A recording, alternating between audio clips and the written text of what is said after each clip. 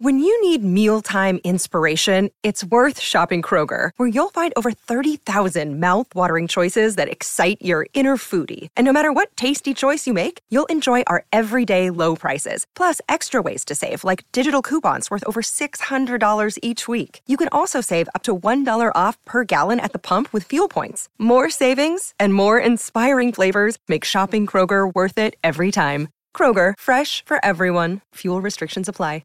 Another day is here, and you're ready for it. What to wear? Check. Breakfast, lunch, and dinner? Check. Planning for what's next and how to save for it? That's where Bank of America can help. For your financial to-dos, Bank of America has experts ready to help get you closer to your goals. Get started at one of our local financial centers or 24/7 in our mobile banking app. Find a location near you at bankofamerica.com/talktous. What would you like the power to do? Mobile banking requires downloading the app and is only available for select devices. Message and data rates may apply. Bank of America N.A., member FDIC.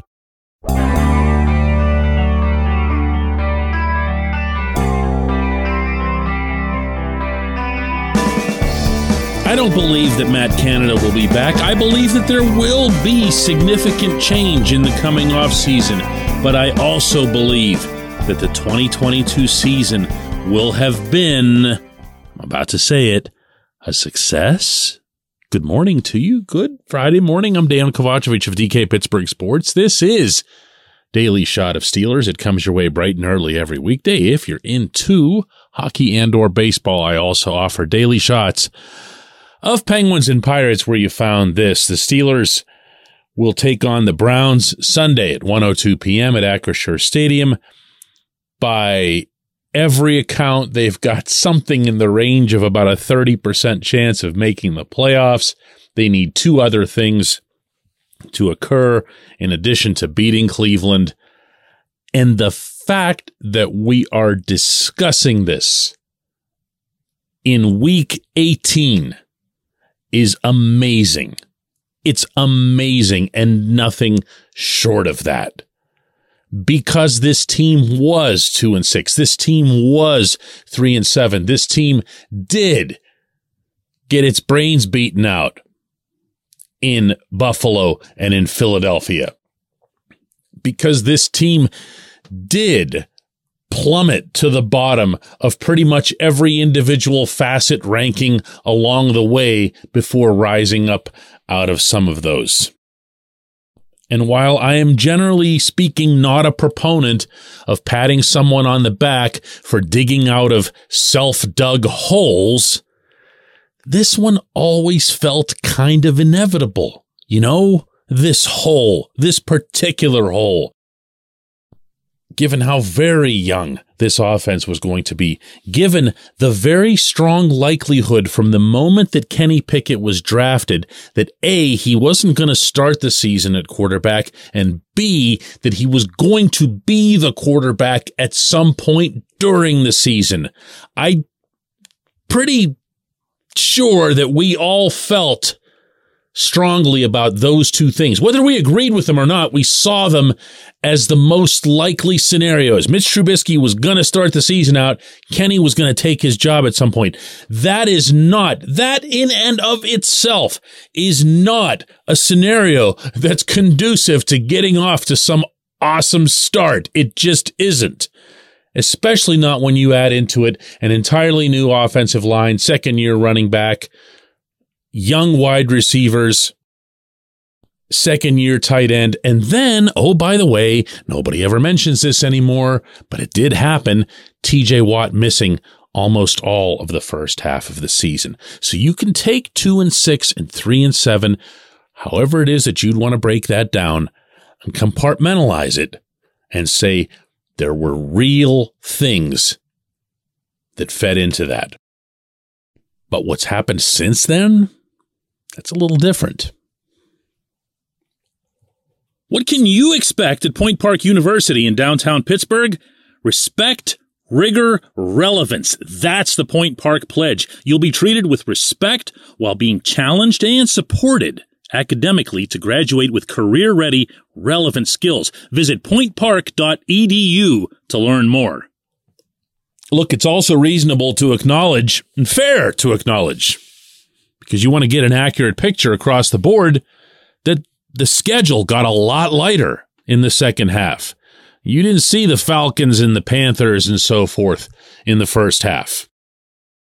But I'll counter that by saying that in that first half, in that 2-6 start, you had some pretty dumpy losses, you know?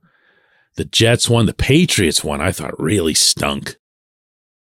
And a lot of what happened in those couple of losses and maybe another loss or two in there was directly attributable to everything that I've been talking about here.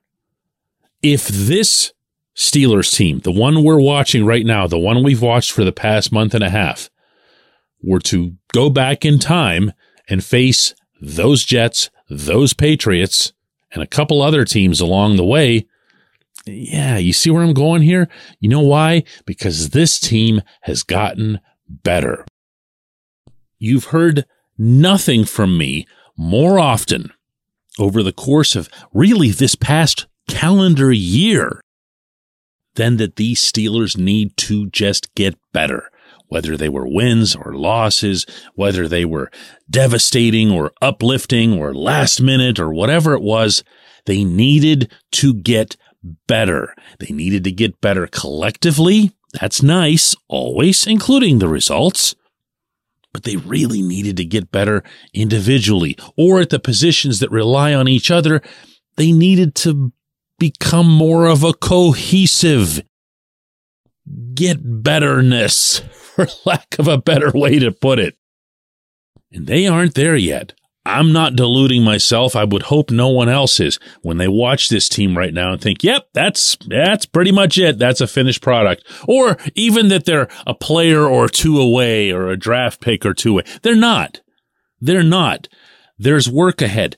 But the group that's right in front of us that was staring at 2-6 and had everyone around them talking about high draft picks, possibly even tanking and whatever else, that group has gotten better. Those individuals have gotten better with very, very few exceptions, and I'm talking about the Devin Bushes and so forth. For the most part, for the overwhelming majority of this roster, the players have gotten better. To me, within the broader scenario of this team just having watched its 20-year franchise quarterback walk away and watching this offensive line basically get reduced to rubble last year and then rebuilt mostly through free agency over the past offseason, but having to start from nothing in terms of gelling, they got better. They all got better. This offense got better. This offense ended up finding an identity, for crying out loud. That alone is something no one could have anticipated at any point. But now, when the Steelers come into a stadium, or now when they're facing the Browns this weekend, and Kevin Stefanski and everyone else is talking about one thing, which is that we've got to stop the run. That would have elicited legitimate and worthwhile laughter as recently as a month and a half ago. But look at the numbers. Look at the performance. Oh, and by the way, look at some of the defenses. The Steelers have done that too. Look at the diversity of the running game. Look at the fact that it's not just Najee Harris, but that it's Jaylen Warren and that it's the entire offensive line, the tight ends, and yeah, the wide receivers. By the way, one of the things I really appreciated about watching the Baltimore game a second time on film, the wide receivers blocking with gusto, Deontay Johnson and George Pickens in particular. They have an identity, and they've gotten better, and that's probably more than you could have hoped for in 2022. When we come back, J1Q.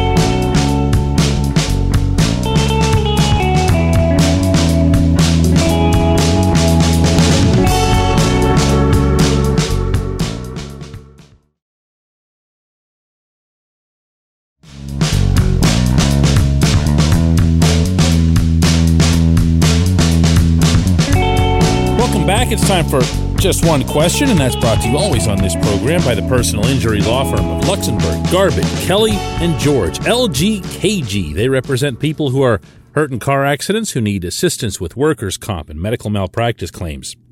The attorneys at LGKG have been designated super lawyers, capital S, capital L, for the past 15 years. And yes, that is a real thing. The super lawyer designation is reserved for the top 5% of all attorneys in Pennsylvania. Learn more about them at lgkg.com or by calling 888-842-5454. Today's J1Q comes from Damien, who asks, DK, do they still draft an inside linebacker high? Or do they sign a bigger name in free agency? Or do they roll with Myles Jack and Mike Robinson into next year? Drafting an offensive tackle in the first round is a crapshoot historically. It's one of the most volatile positions in terms of success in relation to all positions taken in the first round over the years. Yeah, that last part I don't care about. If you don't trust your scouts, your evaluators, and for that matter, everybody on up to your GM and in this case, your head coach, to be able to make an evaluation on any position in the first round, then they really shouldn't be doing it. And I know, yes, I'm one of those people who says I never want to see them draft a corner because I picture Artie Burns. But I also was one of those people who said I never wanted to see them draft another edge rusher after Jarvis Jones, and all they did was end up with TJ Watt. So you need to be able to draft in the first round regardless of position.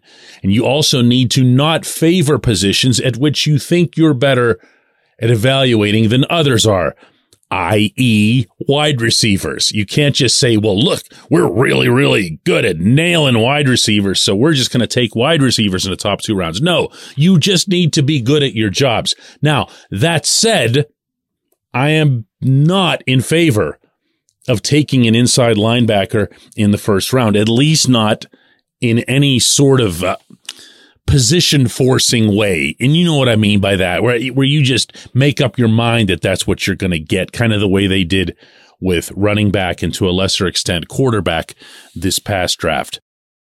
The principal reason for that, I believe, is that you're much better off going into free agency to get that player. They're not super expensive, at least not overpriced, which by the way, they are at offensive tackle.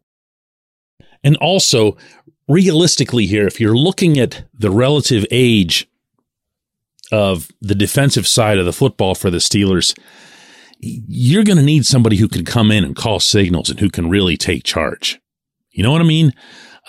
That's not going to be something that you can trust to a youngster unless they are of some extraordinary pedigree the way Ryan Shazier was.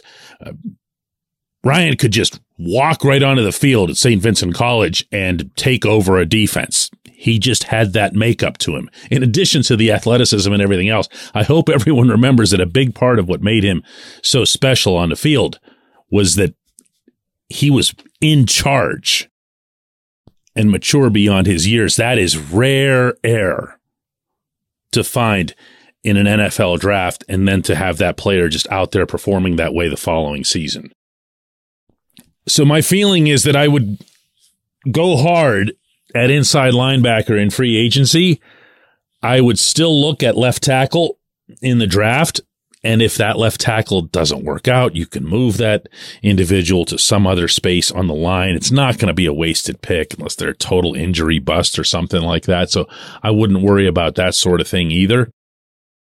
But let's not pretend there isn't another decision to be made on that same area, and that's Myles Jack himself. He's going up to $11 million next year. He might not play again this weekend, although he sounded at least a little bit guardedly optimistic about the groin issue yesterday. He also said that it kind of comes and goes in practice, that it's not a real linear recovery. And he's right based on what everybody's ever said about groin issues.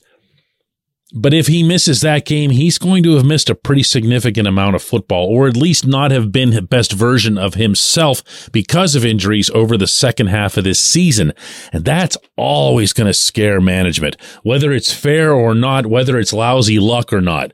And he's supposed to go up to $11 million next year. Now, maybe that can be redone. Maybe that's something that he'd have different thoughts about if he wants to stay in Pittsburgh. The Steelers could look at it differently. The Steelers could kind of protect against the possibility that he'll be hurt next year, but he's not the slam dunk that he might appear to be.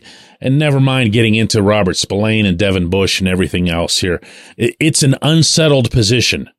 But as we saw with the O-line this past summer, the safest way to attack an unsettled position is to just go and spend a bunch of money in free agency. And the Steelers have that capability in the coming offseason. I appreciate the question. I appreciate everyone listening to Daily Shot of Steelers today and all week long. We'll be back with another one of these Monday.